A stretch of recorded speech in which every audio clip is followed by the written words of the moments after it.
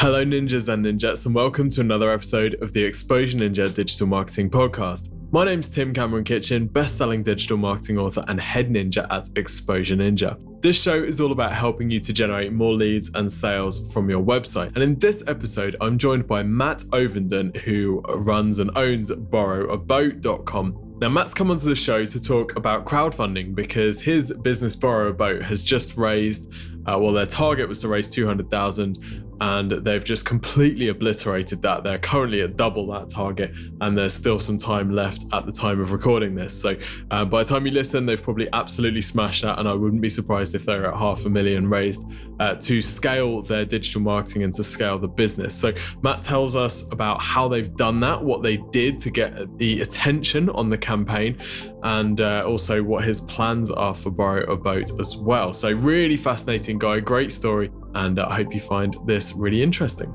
Don't forget, if you're looking for some help scaling your business and you want some more leads and sales through your website, that is exactly what my company Exposure Ninja does for businesses around the world. So head over to exposureninja.com and request a free marketing review. In this review, we'll take a look at your website, your digital marketing, and your competitors, and we'll show you exactly what you can do to generate more leads and sales. It's completely free of charge, it's genuinely awesome, and there's no catch at all.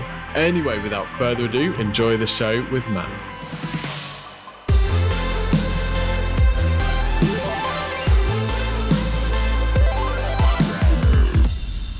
Matt, welcome to the show. Hi, Tim. Thanks for having us on. No worries. So for people who are unfamiliar with Borrow a Boat, perhaps you could give us a quick elevator pitch, I'm sure you've done that a few times in the last month, about what the business is and what you're doing with it at the moment. Sure, absolutely. So Borrow a Boat is the easiest way to describe it is like an Airbnb for boats. We're letting private boat owners charter their boats out for extra revenue, and we're bringing these boats to the charter market at the same time. So we're helping boat owners, we're helping charterers. Been going just under a year now, and we've got over 13,000 boats on the website across 60 countries. And we're trying to make boating more accessible. We're trying to open it up, make it more affordable, bring more choice, make it flexible, easy to book, accessible, and no experience is required because you can add a skipper to any of our boats. Fantastic. And you're going through crowdfunding at the moment, which we'll talk about later. But before we do that, I just want to ask, how did you identify this market? Why choose boating and why choose this approach? Sure. Okay. I mean, so I've done a few startups, but not in the boating world. I've done 3 in the clean tech space and renewables the last few years. And I was exiting one last year. But boating was in my mind, I think, because I grew up boating. And so I've always been relatively close to it. But I was thinking of buying a boat and getting into boating last year as I was leaving this last company. But it was struck by the poor financial case for actually owning a boat. High upfront cost, high running costs, and just a few weeks usage every year. And it got me thinking about boats quite a lot at a time when I happened to have just left my last business. So I probably had time to mull it over and was looking for the next business idea. And separately, I love the sharing economy. I've been studying and working in sustainability previously, and the sharing economy, I believe, is a sustainable principle. Shared use of assets and monetizing underutilized assets and evolving things from a product where everyone has to own their own one to a service where multiple people can consume the same product is ultimately a great principle of the future in our times. We've had our household names appear in the last few years, such as Airbnb, Uber, Spotify, Zipcar, all transforming our lives, driven by the internet. So it's the biggest digital trend of our age is the sharing economy, and I'm fascinated by it. I'm a regular user of it, and I'm thinking about where it's going to go next. Boats seems like an obvious one. They're the most underutilized asset. They must be. They sit there 300 plus days a year in marinas. The marinas are full of boats that don't go anywhere, and owners are generally a dissatisfied bunch. So it just seemed like the right fit, and no one was doing it. So we thought, it's something I know a bit about. I know about growing businesses. I know a bit about boats. I know a bit about the sharing economy. So let's give this a go. And from that initial idea, Airbnb of boats is such a compelling tagline, isn't it? How did you identify the demand, and how did you ascertain that there was a valid business case for this? Sure. So, I mean, we did a whole period of research. We went talked to lots of boat owners. We went down to the Mediterranean, spoke to lots of boat owners down there, marinas, and it was becoming clear that it is a common pattern even in the Med, even in the hot countries where you think they would sell the boats much more often. Still, boats often don't leave marinas. It's just a characteristic of boat ownership that it tends to be the owners are busy people and only have them there for when they want to use them, but they're idle so often. So that was a really clear point. And also, I know a few people who own boats. My dad has a yacht, and we had boats when we were growing up, and he's always telling me about the cost of boats and how his friends with boats find it frustrating how much boats need constant injections of money to fix them and maintain them. So I knew that side of it. I knew the boat owner side of it. And then the charterer side of it is, I'm the customer, I guess. I was looking for boats to charter. I was looking for a catamaran I've got young kids, and I couldn't find one for love or money to charter in the UK. I was thinking, this is ridiculous. There's loads of them in the marinas. The marinas are full of the boats that I would love to charter, but they weren't available to charter. So I was seeing that everywhere. So I thought there's a real gap in the market, and charter boats do exist, but they're quite expensive. They're going up and up and up, and the choice isn't huge. So yeah, that was the two sides to it, really. Then we researched it. We spoke to boat owners, and people were very keen to list their boats, and people were very keen for more choice of charters. So we sort of went from there. And you've built quite a digital marketing focused team, haven't you? How did you decide who to put in place, and what was your strategy around building the team? How many people did you decide that you needed, and how did you go about that? Yeah, well, it was a case of, we knew this needed to be a tech company. This needed to be a tech company driven by the internet, online, with digital marketing, with an app, which we're planning now for next year, with a great website. And part of making it accessible, it needed to be that sort of business. So we started learning lots about digital marketing and SEO. My last businesses haven't been digital tech companies necessarily. They've had aspects to do with that. But so it was a case of learning. We started working with a great web developer who was a great fit for us. And we started learning a lot. And we started the web project.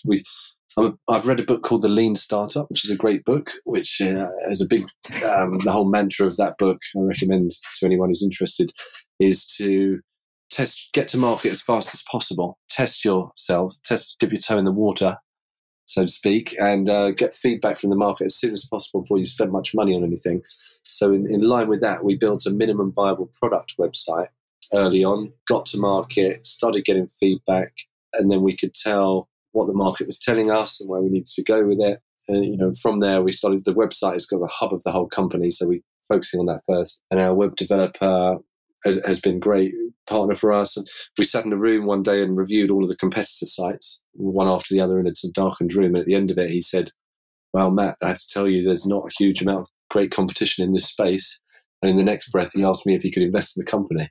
And now our web builder is now an investor as well.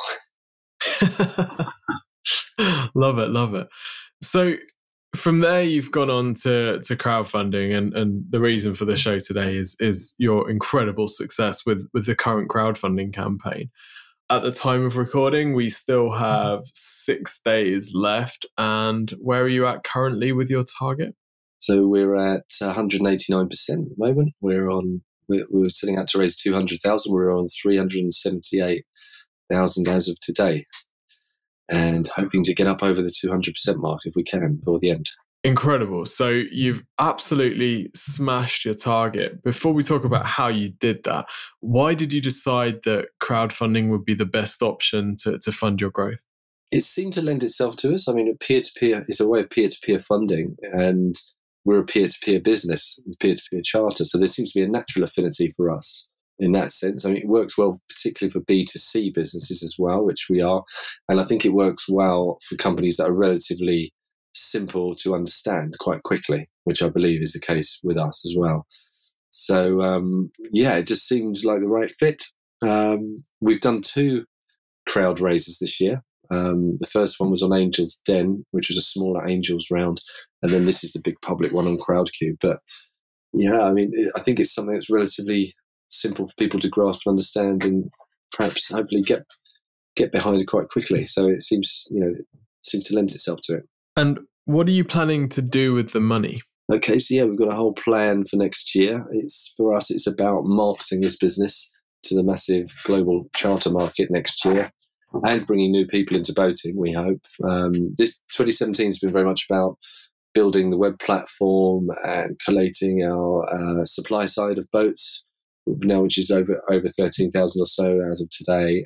So we've been sort of head down working a building, and we haven't done a great deal of marketing of the product yet. We've been taking bookings all year, despite not doing it. It's people who've come across us have booked, but this is about a coordinated marketing strategy next year: PR, digital marketing, boat show appearances, a variety of whole marketing mix to get us out there. And obviously you've proven your marketing chops by managing to overfund your campaign so much. I always think that crowdfunding is a bit like Ninja Warrior, where you get loads and loads of entrants, but very few people or very few companies actually escape with the funding that they need. So maybe we can talk about what you've done to get such huge overfunding. So you mentioned that you used, was it AngelList earlier, and now you've gone on to Crowdcube. How did you decide on the particular crowdfunding platform which you were going to use? Okay, so yeah, earlier on, we were very early.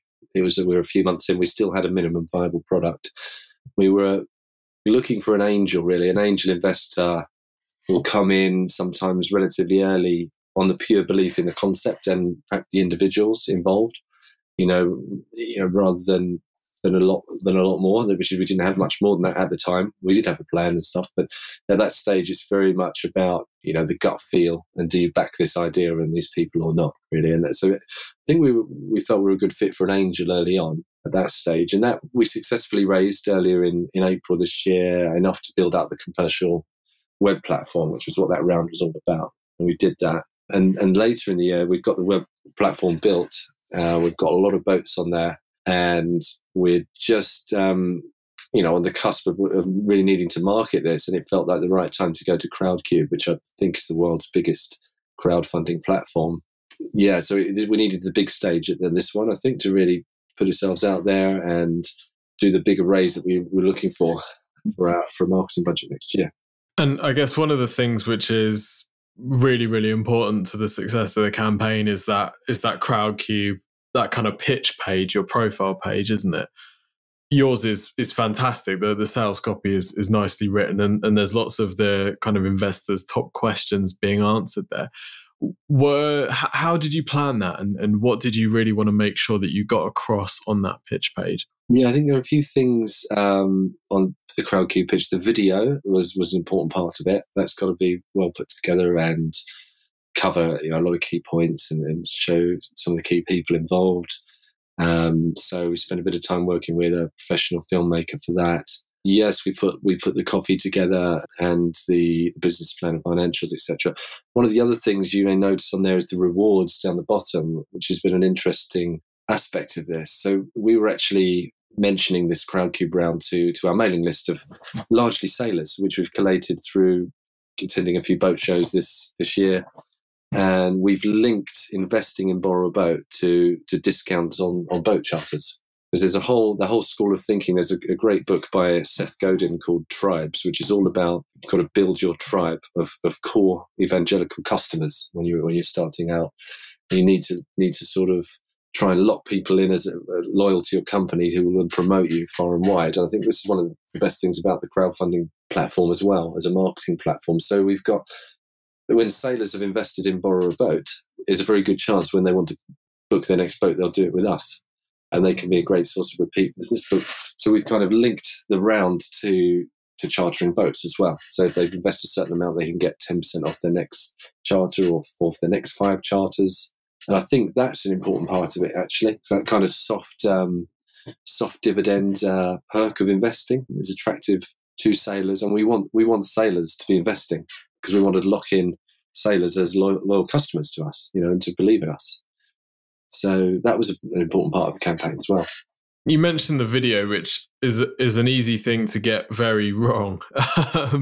Why did you choose to do it professionally, and how did you think about what was going to be included in the video?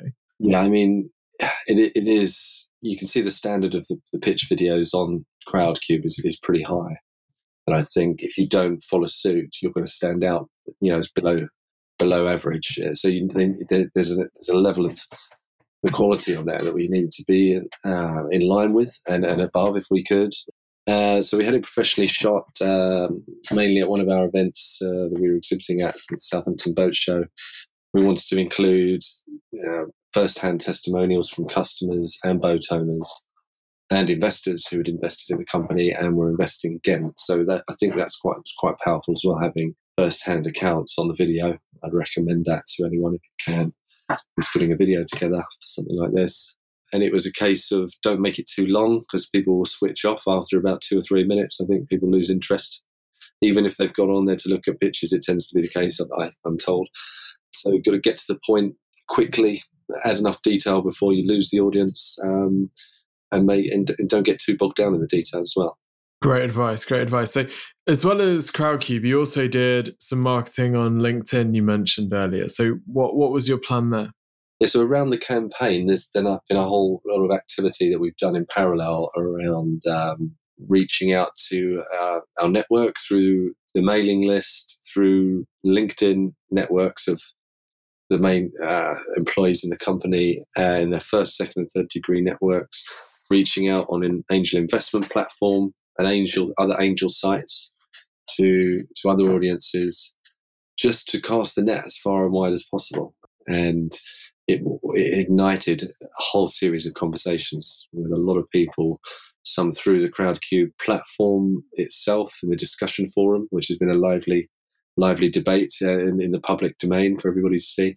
There's been on LinkedIn a lot of messaging going on LinkedIn. There's been people contacted by email, a lot of conversations by email, lots of phone calls, lots of meetings face to face. And I've done a series of talks and events throughout as well. So there's been a lot of activity to try and reach as many people as possible and answer all their questions, assure them about anything that they were worried about, and hopefully bring them on side. And it's been quite all-consuming for a few weeks, but we're happy with how it's gone.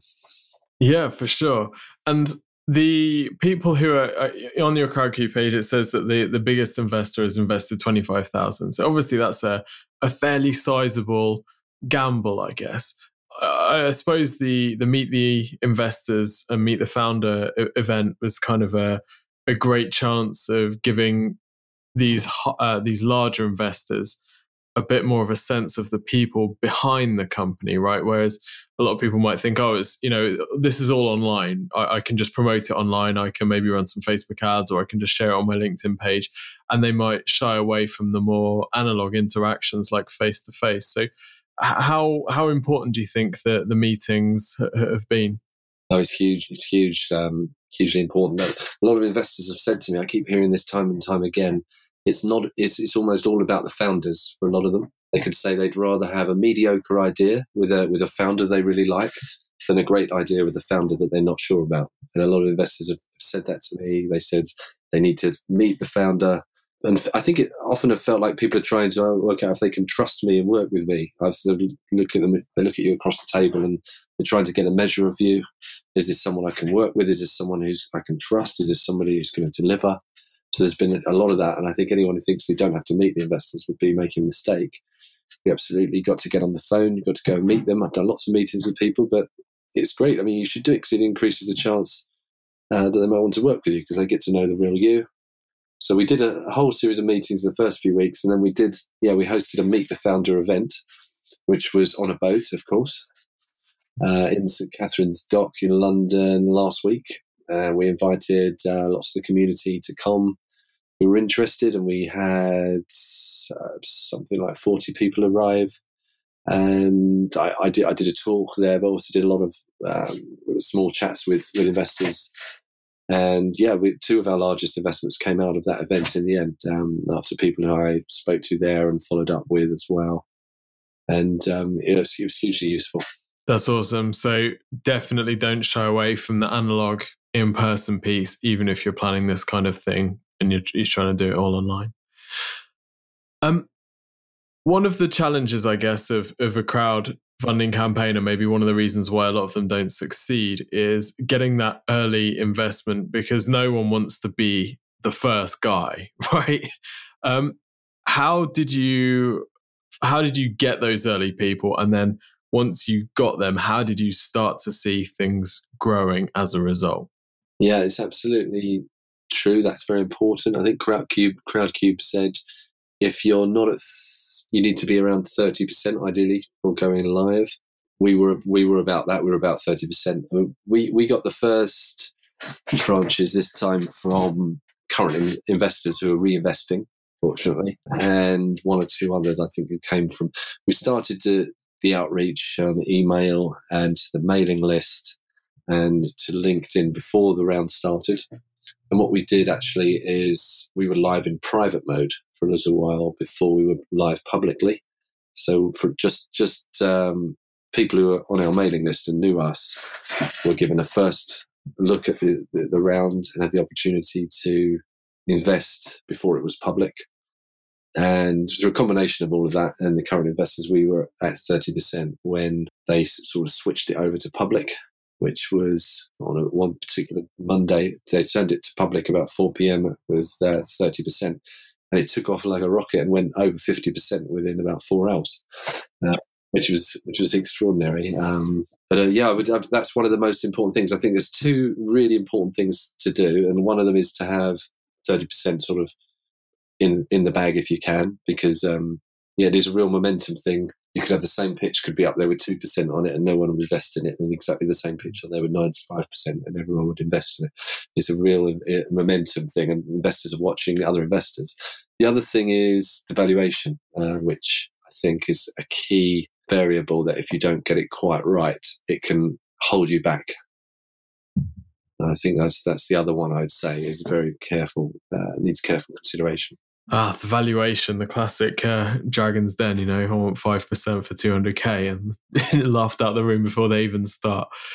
So once you started to get momentum, how did you capitalize on that? For example, when you hit your funding goal, did you do any promotion, any marketing around the fact that this was now fully funded and people needed to jump in if they wanted to be part of the overfunding? Yeah, there's been a whole comms plan throughout the raise, which started with day one that we were live, day 2, day 3 about how it was going, sort of day 7 how the first week was going and what target we were up to.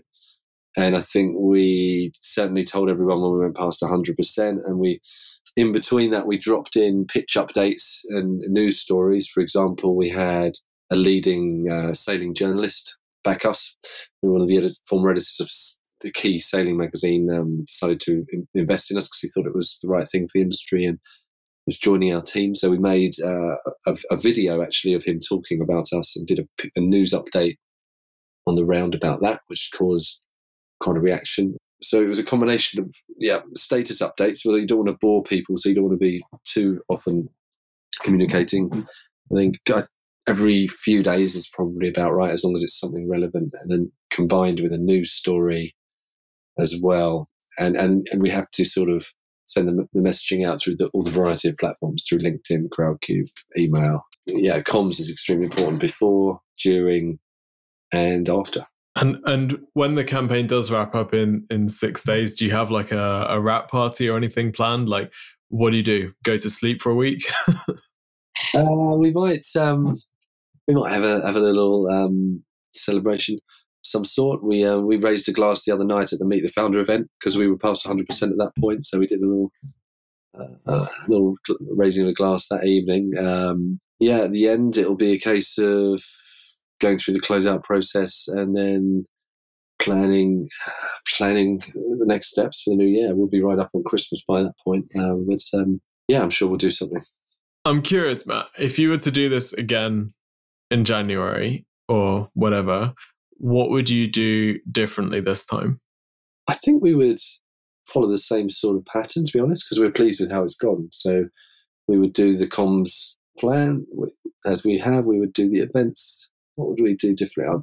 I'm not sure we do a huge amount differently, just because we're still in it and we're pleased with how it's going. So the events has been good, and linking it to our customer base. Maybe there'll be ways we could have done that even more. But that's been one of the really important things, I think, because hopefully it will give us a sort of launch into next year. We've got 540 investors invested so far. Lots of them are owed discounts or charters of some sort. So if a lot of those 500 people started booking boats, it gives a great launch into towards next year's bookings target. Interesting. Yes, the gift that keeps on giving, huh? Yeah, I think our target for next year, if we hit if all 500 investors borrowed a boat, we would have smashed the 2018 bookings target already for the whole company. So it's a great marketing tool from that point of view. It can launch you into your next year of sales. It can launch your sales pipeline. And I guess by bringing on the sailors, the inventory, the suppliers, if you like, as investors, they're also really invested in the company's success. So you've just made 540 influencers who are eager to talk about and promote the brand as well. Yeah, exactly. It's been shown that people who invest in crowdfunding campaigns often get very passionate about the company they've invested in and are very evangelical and will tell their friends about it. And if you were a sailor and you'd invested in Borrow a Boat, it wouldn't be in your interest to book your next sailing holiday anywhere else, because you'd be going against your own investment, wouldn't you? So it really has been. I think this is where crowdfunding can be a bit of a game changer, actually, to businesses. If you think about it in this way and you link it to your main business, you make your investors your customers and your customers your investors, then you can sort of slingshot yourself into the post-funding period, hopefully with a whole lot of momentum. And that's just not possible if you've done a private raise with one or two investors. And that's a big difference for me. Very true. Matt, is there anything else that you'd like our listeners to know about the campaign or about Borrow a Boat? If anyone's looking to borrow a boat, I suppose feel free to come and see the boat shows or get in touch. I'm happy to share experiences about crowdfunding. We're planning to follow the well-trodden path of a tech startup, going through seed funding rounds, Series A, and growing the customer base in the same way. And I'm a big fan of crowdfunding, so I'd really recommend it for the reasons we've said here. It can really help your business, and it can be. Some investors have been slightly questioning sometimes because there is a fee that you obviously have to pay to Crowdcube. They're a business as well, and some investors have said, "What about this fee you're paying to Crowdcube?" And we've said, you've got to view it as a marketing cost, because actually it's given us potentially hundreds of customers. It's helped with the raise for first and foremost, but then other potential customers and potentially a slingshot into the next year of business. So, I think that is a great way of spending marketing budget, and I think it should be viewed that way. But otherwise, I'd highly recommend it to anyone who's thinking of doing it. Fantastic, Matt. And where can people find out about you and, of course, Borrow a Boat? Borrowaboat.com, that's us. Feel free to get in touch with us through there, info@borrowaboat.com, and we'd love to hear from you. Thank you, Matt, so much for sharing your experience. Congratulations again on absolutely smashing the target, mate, and I wish you all the best in your future endeavour. Great, thanks very much, Tim. It's been a pleasure.